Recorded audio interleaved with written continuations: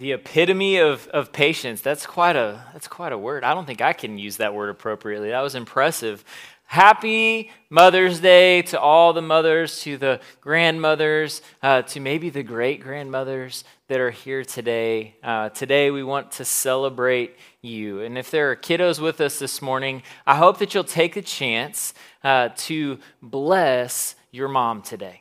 What do I mean when I say to bless them? Maybe you write them a little note. Maybe you tell them something you're thankful for. Maybe you say, hey, Mom, my bathroom is actually clean. Like that would be a blessing to your mother today, kids. I promise. Just try that out. And I want you to know, some of you aren't here with your mom. Maybe you came with grandma. Maybe you came with your dad. Maybe you came with a friend. But I want you to know, kiddos, that whoever brought you here today, it's one of the ways that they show you that they love you, because they brought you into God's house with God's people to hear a message from the Lord. And so would you just take a chance and say thanks and bless somebody today? I love having the kids in with us, and on some special occasions we have more than others. And so kids, it's going to be a great Sunday. But before we jump in, I want to just mention, I know that while today is a day of celebration for many, this can also be a really hard day for some as well. Some who are in a season of grief or loss, or you think back to the things that have been hard. And so if that's you, please know that we're praying for you and that we're here for you if there's anything that we can do for you. This morning, we're going to be in 2 Timothy 1, and you can start making your way there now as we look at the faith of a mother and a grandmother and the effect that had on young Timothy. So I want to say, as you're turning there, a special welcome to those who are joining us online, and again, to any guests that we have, thank you for trusting us with just a little bit of your time today. Let's read 2 Timothy 1. Starting in verse 3, it says this: I thank God whom I serve with a clear conscience, as my ancestors did, when I constantly remember you in my prayers night and day. Remembering your tears, I long to see you so that I may be filled with joy. I recall your sincere faith that first lived in your grandmother Lois and in your mother Eunice, and now I am convinced is in you also. Therefore, I remind you to rekindle the gift of God that is in you through the laying on of my hands. For God has not given us a spirit of fear, but one of power, love, and sound judgment. Timothy's spiritual journey began by witnessing the walk of his mother and his grandmother. And I believe that in this passage, we are going to see what it takes to have a contagious faith, a faith that is an example, and a faith that is contagious to those who are around us. But here's what we know when we look at the scriptures is that every single person must choose for themselves whether to follow Jesus or not.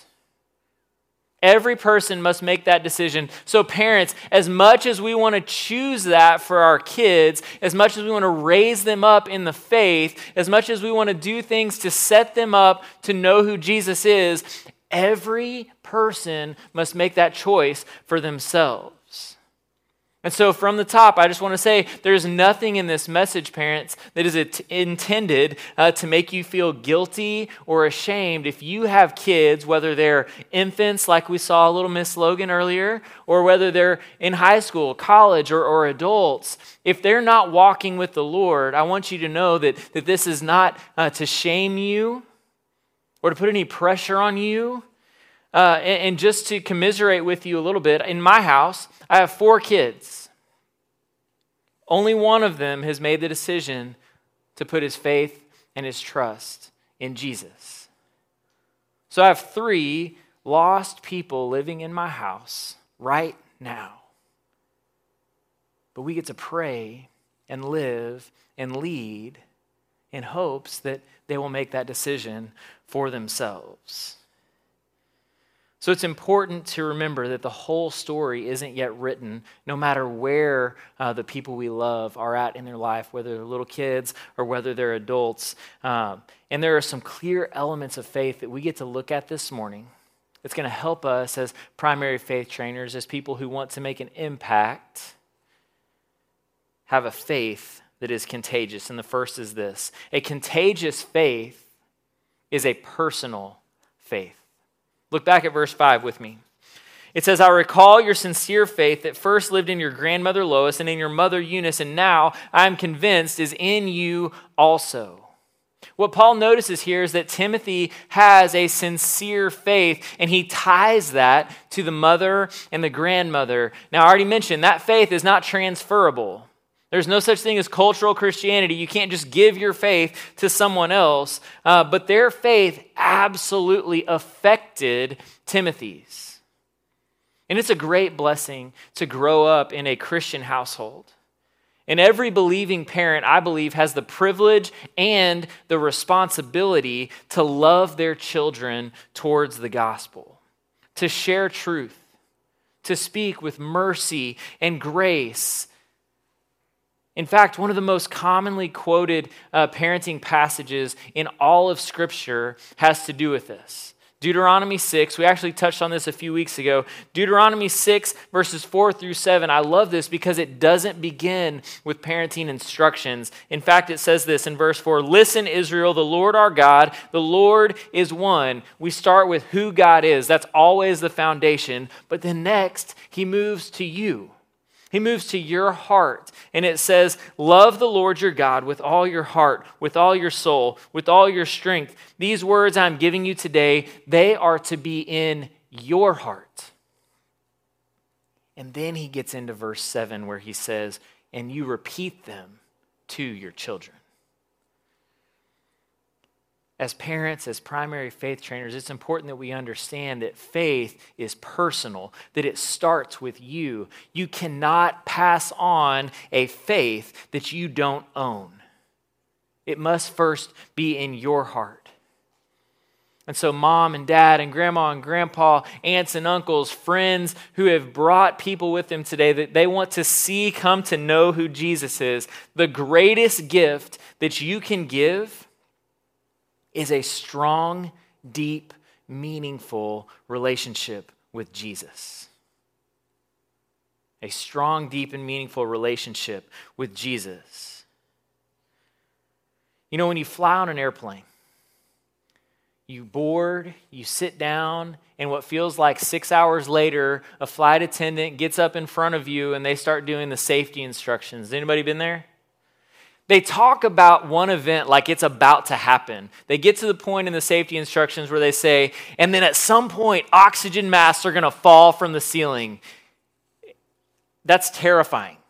If things start falling out of the ceiling on an airplane, I'm just telling you right now, I'm freaking out. I'm not remembering what was said to me in the safety instructions, but I do know what comes next because when I fly with my kids, the flight attendant locks eyes with me and she's like, I'm looking at you. You need to listen to this because this is important. When that happens and this oxygen mask falls out of the ceilings, what are you supposed to do? You put yours on first and then you help your child. Put yours on first and then you help your child. So why would that be important? If you don't have a lifeline, you're not equipped to give anyone else a lifeline. And that's the same principle that we see here. Is that your faith must first be personal for you so that you can then help someone else understand what a personal faith with Jesus looks like, acts like, and is. Your children are watching the Christ in you more than they're listening to the claims you make about him. If you don't have kids, that person in your life that you're trying to mentor, that you're trying to love, that you're trying to lead towards the gospel, they're watching the Jesus in you more than they're listening to the things that you're saying about him. When I was in middle school, maybe early high school, I vividly remember something. You see, I have parents who love the Lord. They were in the last service, and my dad would teach me things. He would talk to me about faith. We had conversation after conversation about who Jesus is and why it matters and what it looks like to be a man after God's own heart. And I got to be honest with you, I don't remember a lot of the specifics of those conversations. But I vividly remember this. Getting myself up to get ready for school, dragging my what I'm sure looked like lifeless body to the kitchen. Some of you with middle schoolers, you've seen this, right? Going to get some breakfast, and every morning I had to pass my dad as he's sitting in his chair, poring over God's word. There was not a word spoken, but I saw a man who wanted to be changed by the power of the gospel. It can be easy for us as parents to get caught up in the training plan. You hear verses like Proverbs 22:6, train up a child in the way he should go, and when he's old, he will not depart from it. And so we key in on the training part, like I got to tell them everything they need to do. I got to make sure that they know the scripture. I got to make sure they've memorized these verses. We can get caught up in that, and we can forget that we are first a child of God. That our first responsibility is that we ourselves would love the Lord our God with all of our heart, our soul, our mind, and our strength. Because only when we have it in that order, first, we know God, then we're able to love people and lead people the way that we are called to do. You see, the greatest witness that you can have to those around you is a life that is focused on God. And so the question that you have to ask yourself this morning is, does my walk and my talk match up? Does my walk and my talk match up? Because when it does, your faith becomes incredibly contagious to those who are around you. And so if you want a contagious faith, it starts with a personal faith. But then I believe it grows, and a contagious faith is also a consistent faith. A contagious faith is also a consistent faith. Let's look back at verse 5. It says, I recall your sincere faith that first lived in your grandmother Lois and in your mother Eunice, and now I'm convinced is in you also. There's a key word right here in the middle of this verse that I believe shows us the importance of having a consistent faith, and it's the word sincere. Do you know anyone who is sincere? You know that person who anything they say, you can trust it. That person who walks with you, who feels deeply with you. That person who is genuine, honest, and upfront. My wife is like this. And what a gift she is to me and so many others. She is just such a sincere person. In fact, the Greek word for sincere that's used here actually translates to Christy Conley. No, I'm just kidding. It doesn't actually do that. The Greek word that's used here actually means not hypocritical. Paul's writing, he says, I recall your sincere faith. This faith that is consistent. This faith that is not hypocritical. It is consistent. He uses the exact same word in 1 Timothy chapter 1, verse 5. Now the goal of our instruction is love that comes from a pure heart, a good conscience, and a sincere faith. He's communicating that a sincere, consistent, unhypocritical faith is vital when we are leading and teaching others. I believe that there are few circumstances that are more detrimental to faith development in kids than inconsistent faith. Than seeing leaders in the church, leaders in the home, of seeing people who believe one way in this circumstance, in this situation, and are radically different in the others. Here at Kingsland, we talk about the domains of our heart, the domains of our lives. And faith plays an important part in each domain. It's actually the thing that connects each and every domain, because as we grow, God calls us into greater influence and greater things. I think we have a picture of it that we're going to show. It actually looks a lot like our logo, and it starts with the heart. In the heart domain, this is our personal relationship with God. This is where we rest in who God is. This is where we get our identity, that we are created in God's image, where we spend our time praying, poring over the scriptures, getting more understanding of the character of who God is and why he created us. We move from the heart into the home. This is where we bless those who are in our lives. This is where we share what God is doing in us, what He's calling us to do together. We hear how God is doing things in and through the family. From there, we move up to the church where we gather. That's what we're doing this morning. We come together with the greater family of God to be equipped, challenged, and encouraged through God's word. We worship Him together in spirit and in truth. But it doesn't stop there. We move to that next domain. That's where we go beyond, where we take steps towards people who are in need, where we use our influence, where we use our resources for something so much greater than any one of us could accomplish. God brings us together for His great purpose as we go and meet needs in physical, spiritual, and emotional ways.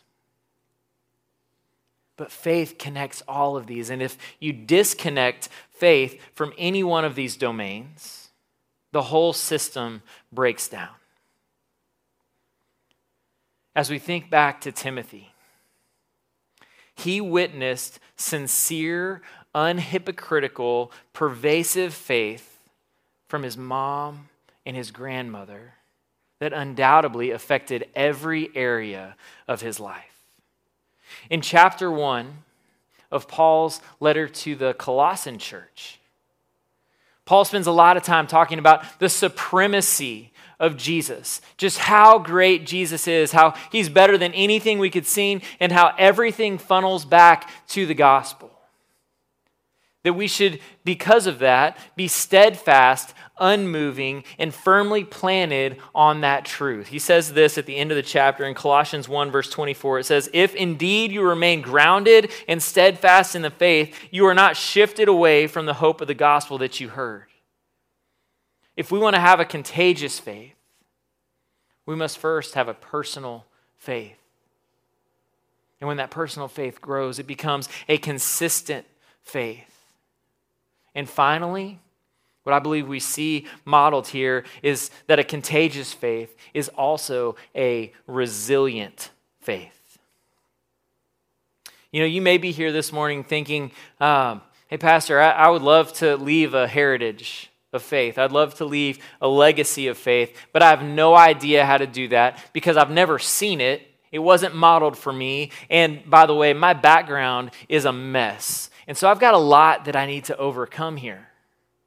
And I believe that there's good news for you this morning in the pages of Scripture, specifically from Timothy's life.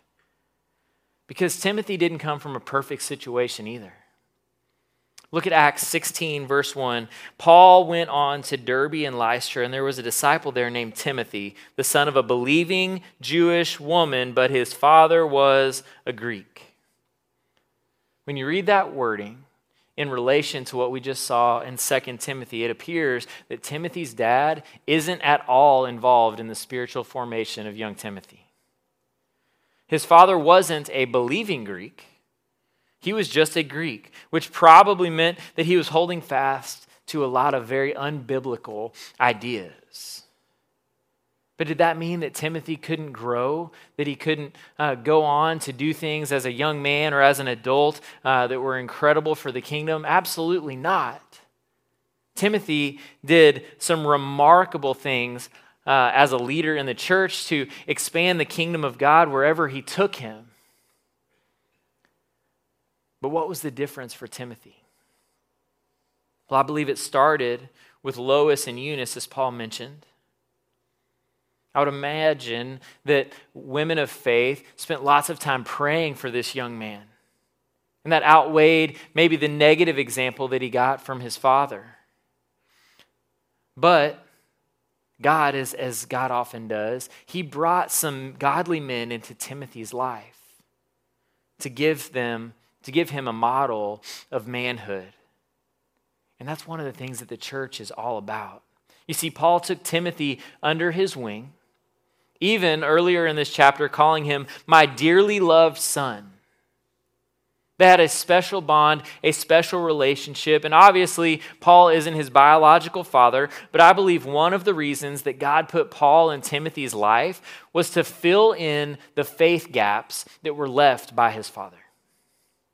God didn't simply rescue Timothy from a poor spiritual influence of his father, but as only God could do, he used Timothy's unique circumstances to make him a better pastor at Ephesus, to make him a better servant of the gospel, to make him a better companion to Paul. Because he had a multicultural upbringing, it undoubtedly affected the way that he saw the world, the way that he saw people, the way that he was able to get in and out of circumstances and situations. And God used something that could have caused confusion and division. And he said, no, Timothy, I've been preparing you, regardless of your background, for this moment right now to reach many with the gospel. Timothy would become Paul's trusted messenger. We see that in 1 Corinthians and 1 Thessalonians. We see that Timothy is in Rome when Paul is imprisoned in Colossians, Philippians, and Philemon. William Barclay comments that he believes Paul saw Timothy as the heir apparent to his ministry, that he had suffered with Paul, he had traveled with Paul, he had a speckled background and had walked through things, but had proven himself faithful and had a resilient faith to where Paul was comfortable leaving the legacy to Timothy. You see, regardless of the gaps that Timothy had or the difficulties that he was about to face down the road, God continued to use him, and he showed resilient faith over and over as he stepped into the great unknown. You know, even in the best of circumstances, for kids who grow up with parents who are married, they both love Jesus, you bring them to church, you pray over them. Even in the best of circumstances, study after study shows that children, as they leave home, also leave the church and turn their back on the Lord. In 2019, Lifeway research found that 66% of American kids who grew up in the Protestant church, they left for at least 1 year in their early 20s, and many of them never returned. Barna took that research, and they also noted that in the last 10 years, the number who are leaving and not coming back has increased 5% in just the last 10 years. This is a scary trend. And this isn't to say that the parent is to blame for the heart of the child, because we've already said every individual must choose to accept or reject that personal faith. But the reality is, folks, if the only people that we would reach with a meaningful faith and help them grow in their faith were the children living in our own houses, the church here in America, the church across the globe would explode in the next generation. The Apostle Paul is writing here to Timothy, and it's not coincidental that he reminds Timothy first of that faith that he saw in his mom and in his grandma. Over and over throughout this letter, Paul calls Timothy back to that foundation, back to the things that he knew before. He uses the word remember a whole bunch in this whole letter. A few examples of this. Verse 5, remember the sincere faith. Verse 6, remember the gift you were given. Verse 13, remember the sound teaching. Verse 14, remember the treasure that is in you, the Holy Spirit. And that's just the first chapter. When this letter was written, Timothy is leading a church in Ephesus as a young man. He probably started walking and following Paul when he was 18 or 19. By his early 20s, he's left in Ephesus to lead a church. And throughout this letter, Paul gives him some incredible wisdom, some good teaching, but more often than not, he's calling Timothy back to the foundation. He's saying, remember what you saw in your mom and your grandma. Remember the gift that God has given you. Remember that you have been given everything that you need. I love what he says in verses 6 and 7. He says, therefore, I remind you, rekindle the gift of God that is in you through the laying on of my hands. For God has not given us a spirit of fear, but one of power, love, and sound judgment. When Paul laid his hands on Timothy, he commissioned him out and he affirmed the faith that Timothy had. That faith that he had seen as a child, that faith that he had grown into, that faith that he had at some point in the recent past made a personal faith. He calls him back to the foundation that would propel Timothy into incredible ministry over the next days of his life. And he reminds him of the gift that he has been given. That God has given him everything that he needs to be successful in the endeavor that God has called him into as a young pastor. And friends, that's what God has done for you and me as well. You're here today because someone has made a spiritual investment in you. Maybe they just invited you to church. Maybe they shared the gospel with you. Maybe they opened their home to you. Maybe you had a mom or a dad that loved you enough not to let you be a knucklehead and do whatever you want. You're here today because of a legacy of faith that came before you. And God has given you everything that you need to do what he's called you into. But he wants to start with your heart. And then he wants that to be contagious to all those who are around you. You know, for all the moms who are in here today, a simple thank you doesn't begin to show the appreciation that we have for you. Your job is huge. It is often a thankless job, but it is eternally significant because, let's just be honest, men, right? The women in here understand spiritual influence, teaching, leading in grace and love a lot more than we do. Can we just agree on that? And so, ladies, thank you so much for the example, for the serving, for the loving, for doing all the little things that are so eternally meaningful. Just this week, we learned about a young woman in Austin, Texas. You may have heard this story. Who she purchased a Roman bust from Goodwill for $35. Later, to find out that it is a relic from probably the 1st century, but its value was $35. It's like the most expensive thing you can buy at Goodwill, right? She walks into a store. She loves art. She's some kind of a collector. I don't know the whole story, but I do know this. This relic is on the floor, under a table, behind other things, and somehow catches her eye. And she thinks, man, I'll spend $35 on this. A priceless piece of history, a priceless piece of art had been completely undervalued. And I believe, friends, that our world has a way of undervaluing so many things. And right now, there is an attack on your family that is stripping away the value that you have as parents, the values that we have as the church that supports the family. It's devaluing the life of all people. And so today, as we celebrate Mother's Day, I want to challenge you and encourage you not to devalue those heroes of the faith that are in your life. So today is the day for you to pick up the phone and make a phone call, to send a text message and just say, hey, you made an impact on my life. Here's what you did for me, and here's what that means for me now.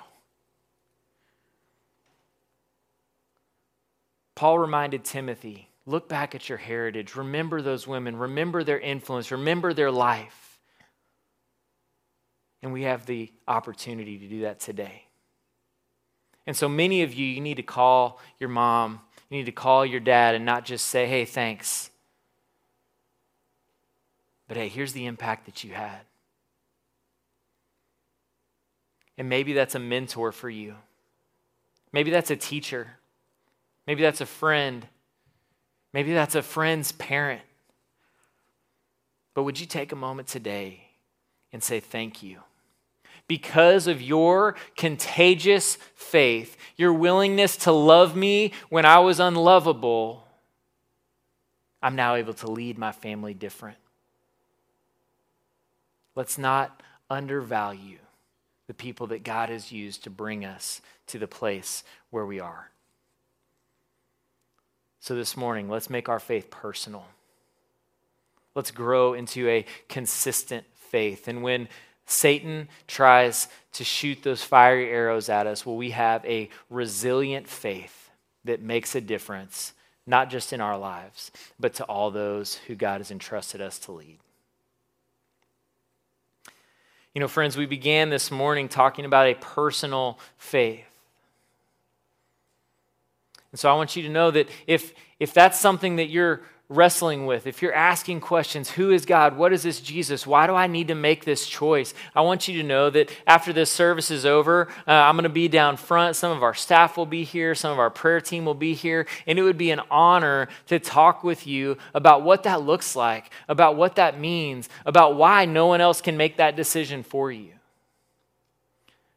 But I want you to know there's no better day than today to put a stake in the ground and say, today is the day that the legacy of faith in my life and my family begins. Because it starts with trusting Jesus as your personal Savior and Lord. Would you pray with me as we close this morning? Father God, we thank you for the love that you have for us. We thank you, Jesus, that you chose us first. We thank you that, God, you have surrounded us this morning with men and women who dearly love you, who want to walk with you, and God, that you are calling us to a personal faith in you. And so, Lord, I just ask that this morning, God, you would just draw hearts to yourself. For those of us who've been walking with you, God, would this be a sweet time as we remember our history, remember our legacy? God, would you give us the opportunity to just show appreciation for those who have invested in us? But Lord, for those who haven't made the decision to follow you yet, God, would today be the day of salvation? Would you pour your extravagant love out on them? Would you let them know, as only you can, just how much you love them and the lengths that you would go to for them?